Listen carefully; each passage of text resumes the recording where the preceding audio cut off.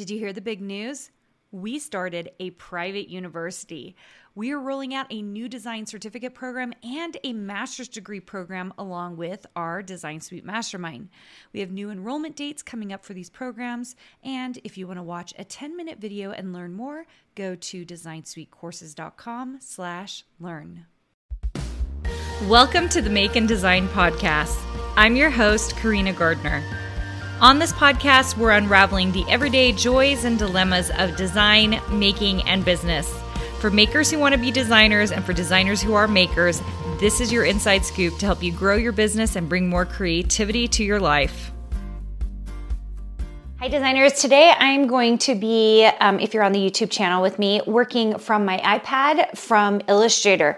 So a little while back, I did a reel that was underrated, overrated. And one of I think the most underrated programs out there is Illustrator for the iPad. It works seamlessly with Illustrator on your computer, which is why it is amazing. Okay, so today I'm just going to be drawing in it. You're going to see me playing with it. This is in no way a tutorial. So I'm filming this in October of 2023. You're probably watching it in November. And this came out, Illustrator for the iPad came out in October of 2020. It has been through so many variations. They've changed so much in it, even in the last 3 years. That's part of the reason I kind of struggle to want to give tutorials in Illustrator for the iPad because it just changes so quickly. So I just thought it'd be fun. I'm going to be designing in this today, kind of messing around with it. I also want you to notice that those of you who are on the YouTube channel, you'll see that I have an Apple Pen and it's first generation. In fact, I need to put the little cap here on the top. So I'm going to do that really quick. So this, I got the cap on. This is the Series 1 pen. They're already up to Series 3, and I'm using the very first iPad Pro that they had for this. So I just want to tell you this, because I think it's awesome. The older generations still work for this. I bought this when it was brand new, when it was still in innovation mode, and it still works for me really nicely.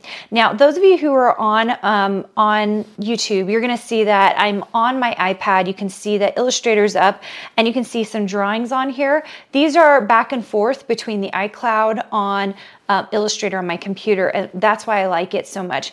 I know a lot of people love Procreate, and I do use Procreate, but for me, the iPad is such an amazing way to get my vectors directly into Illustrator. And those of you who are doing seamless repeats, I think you're spending an awful lot of time on Procreate when you should be spending a lot of time on Illustrator for the iPad. I'm just gonna open up a letter size document here and start drawing as I talk to you guys today. And not ironically, I kind of planned it this way. I wanted to talk to you guys about the innovations that we've seen over the years with not just the iPad, but what we see also with the programs.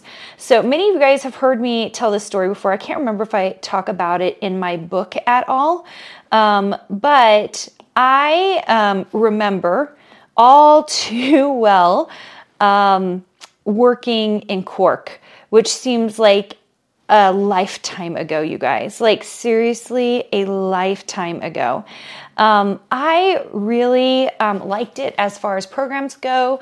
I thought it worked very, very nicely. And I even remember as a kid, I totally remember my dad he had a software business, and he hired a designer who was making the front covers of his discs that he had. Talk about a lifetime ago, little floppy disks. We used to, when we were kids, we had these little cardboard pieces that all folded up to put the floppy disk inside that we would mail to people as they purchased it. I totally remember doing that.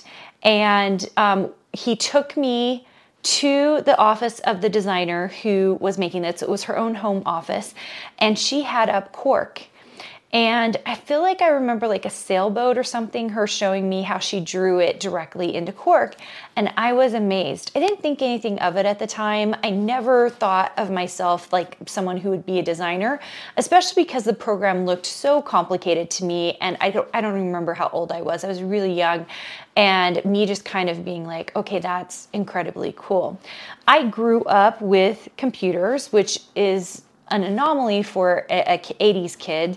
We always had 2 personal computers in our house, and it was because my dad got a computer programming degree when I was really little. And so I was used to computers. Even now, I feel very comfortable with technology in general. And then when I went to go see this designer and what she was doing on the computer, it seemed very reasonable to me and very cool, what she did. Fast forward probably 10 years after that, I'm working on a master's degree in design. And 2 weeks before my students are about to start school, I get a message from the university saying that Cork pulled their license. I don't know if they pulled their license or they just were unreasonable with the licensing price for the university. Basically, we couldn't afford it at the University of Minnesota. And so instead, what they asked us to do is we did get the Adobe Suite because we had it for Illustrator and Photoshop, and we were all asked to please learn Adobe InDesign. Now, that is the way those early days really worked. It was crazy, the way that we quickly had to maneuver and change. I always hear people say like they're self-taught. Guess what, guys? Everyone's self-taught. It's the digital age. Most of us were learning stuff just because we had to, because it was all so brand spanking new. So pretty much everyone was self-taught. Some of us were self-teaching plus teaching our design students how to do stuff and hoping it was all going to work out. Those were crazy times.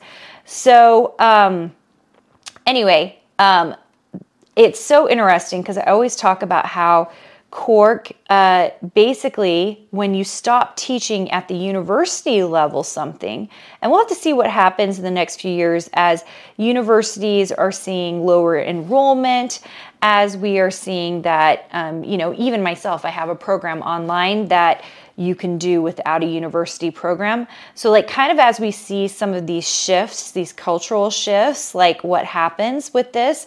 But back then, if you didn't teach university students something, you basically were going out of your way to be a non-entity, right? Because if your students know how to use something, like if they knew how to use Cork, when they go into the workplace, guess what they ask for? They ask their bosses for Cork. Well, since none of the students were asking to learn Cork, because they weren't learning Cork in the universities, when they went to a company and they said, what software you need? And they said, I need Illustrator, Photoshop, and InDesign. Guess what? Everyone stops licensing Cork. So I think I don't know much about Cork except for my personal experience with that. But that was, talk about poor choices, right? And I feel really bad because I think it was a really relatively good program. And who knows what would have happened with Adobe being in the suite format that it was.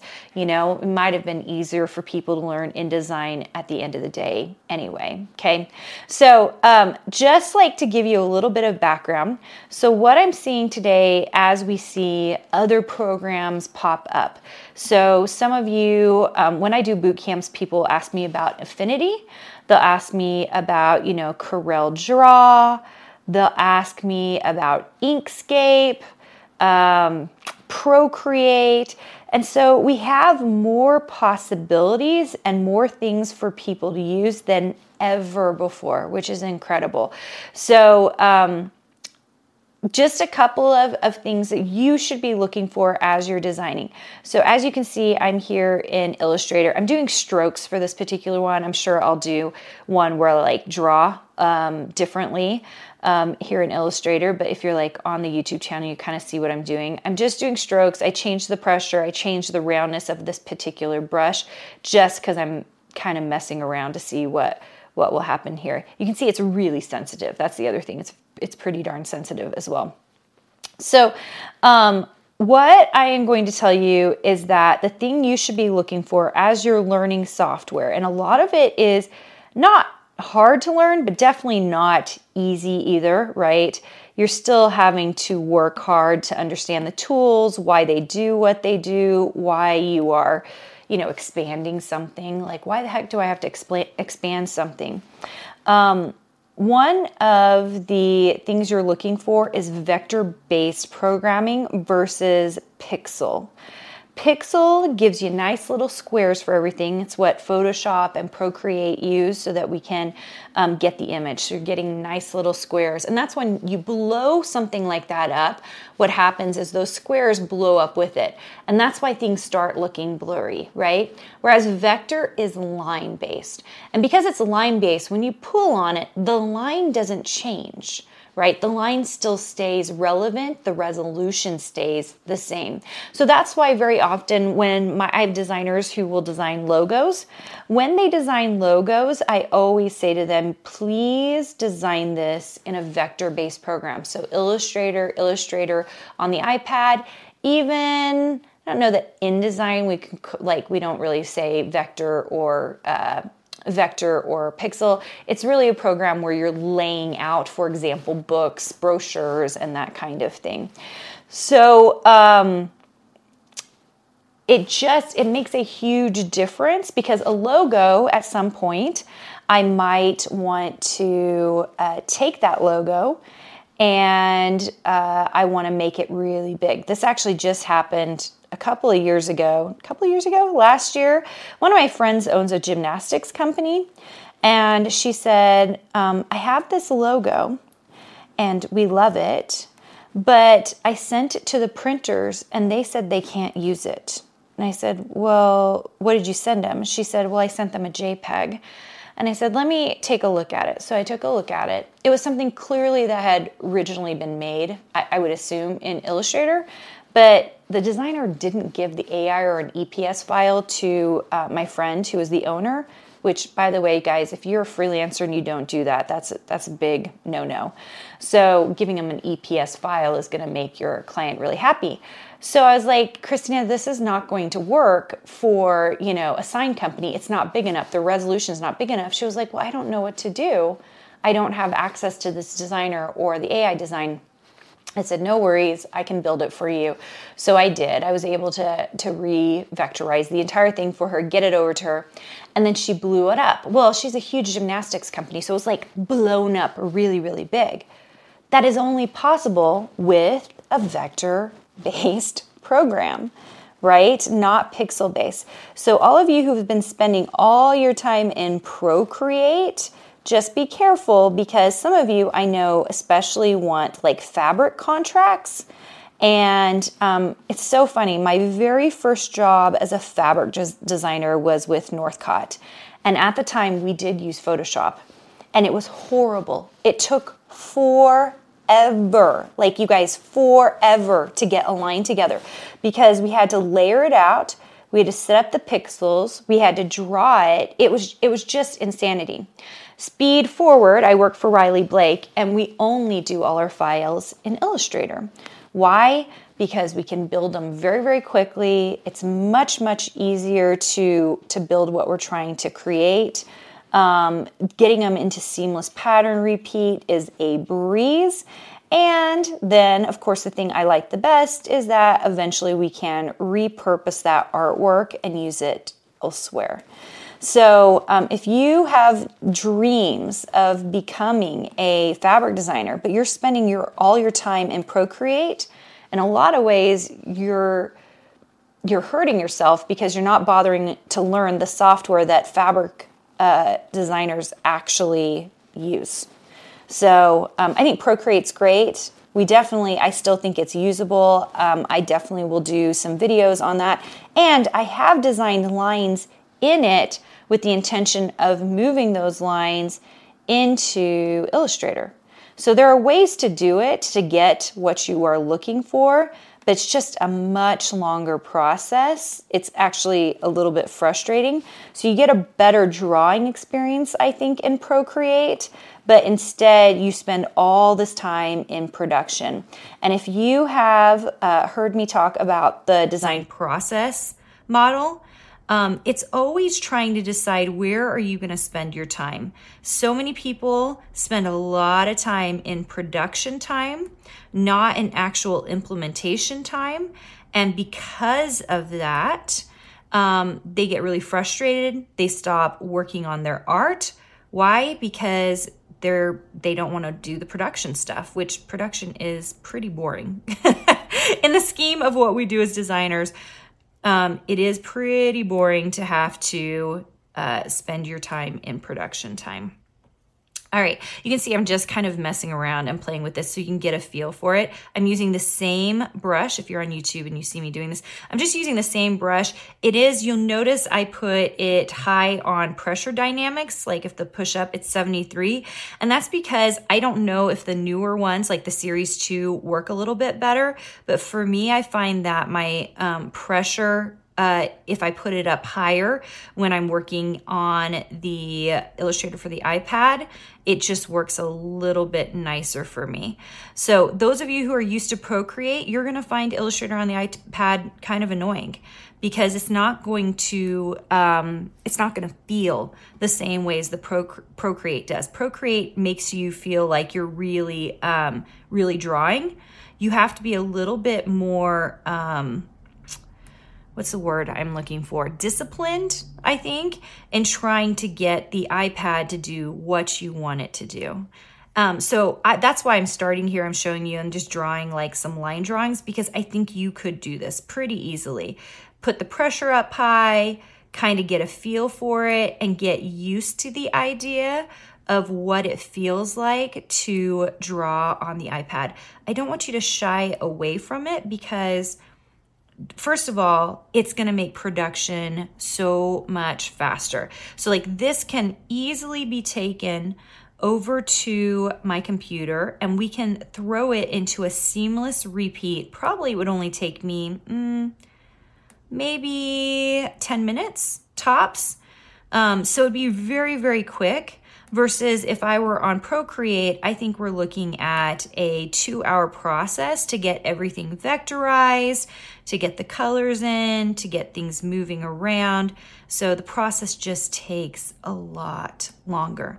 So for me, I think learning the iPad Illustrator is a great way to go.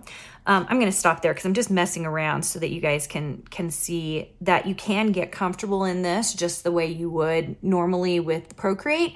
It's just going to feel a little different. It's not going to have all the capabilities. A lot of people love to shade and all of that stuff. That's for Procreate. That is definitely not an Illustrator thing. All right, you guys, hopefully you enjoyed this walk down memory lane, kind of talking about software and tech and where I see things going. And it's a big part of our process because we're using technology in order to design to get what we're looking to get out of it. And I just think as a designer, we should be paying attention to the tech that we're using, how we're using it, getting smart about it, especially when it comes to our design process model, where we're spending all our time in production, sales, and of course, implementation. Thanks you guys for joining me. I think this is a really good way for you to start. My challenge to you is to go open up Illustrator on the iPad and go try it out. See if you really like it. I love it. Doesn't feel the same as Procreate, so don't have that expectation, but there's a lot of things you can do with it. Hey, did you know that you can visit me at makeanddesign.com to learn more about this podcast and join my VIP group for weekly freebies? I can't wait to see you there.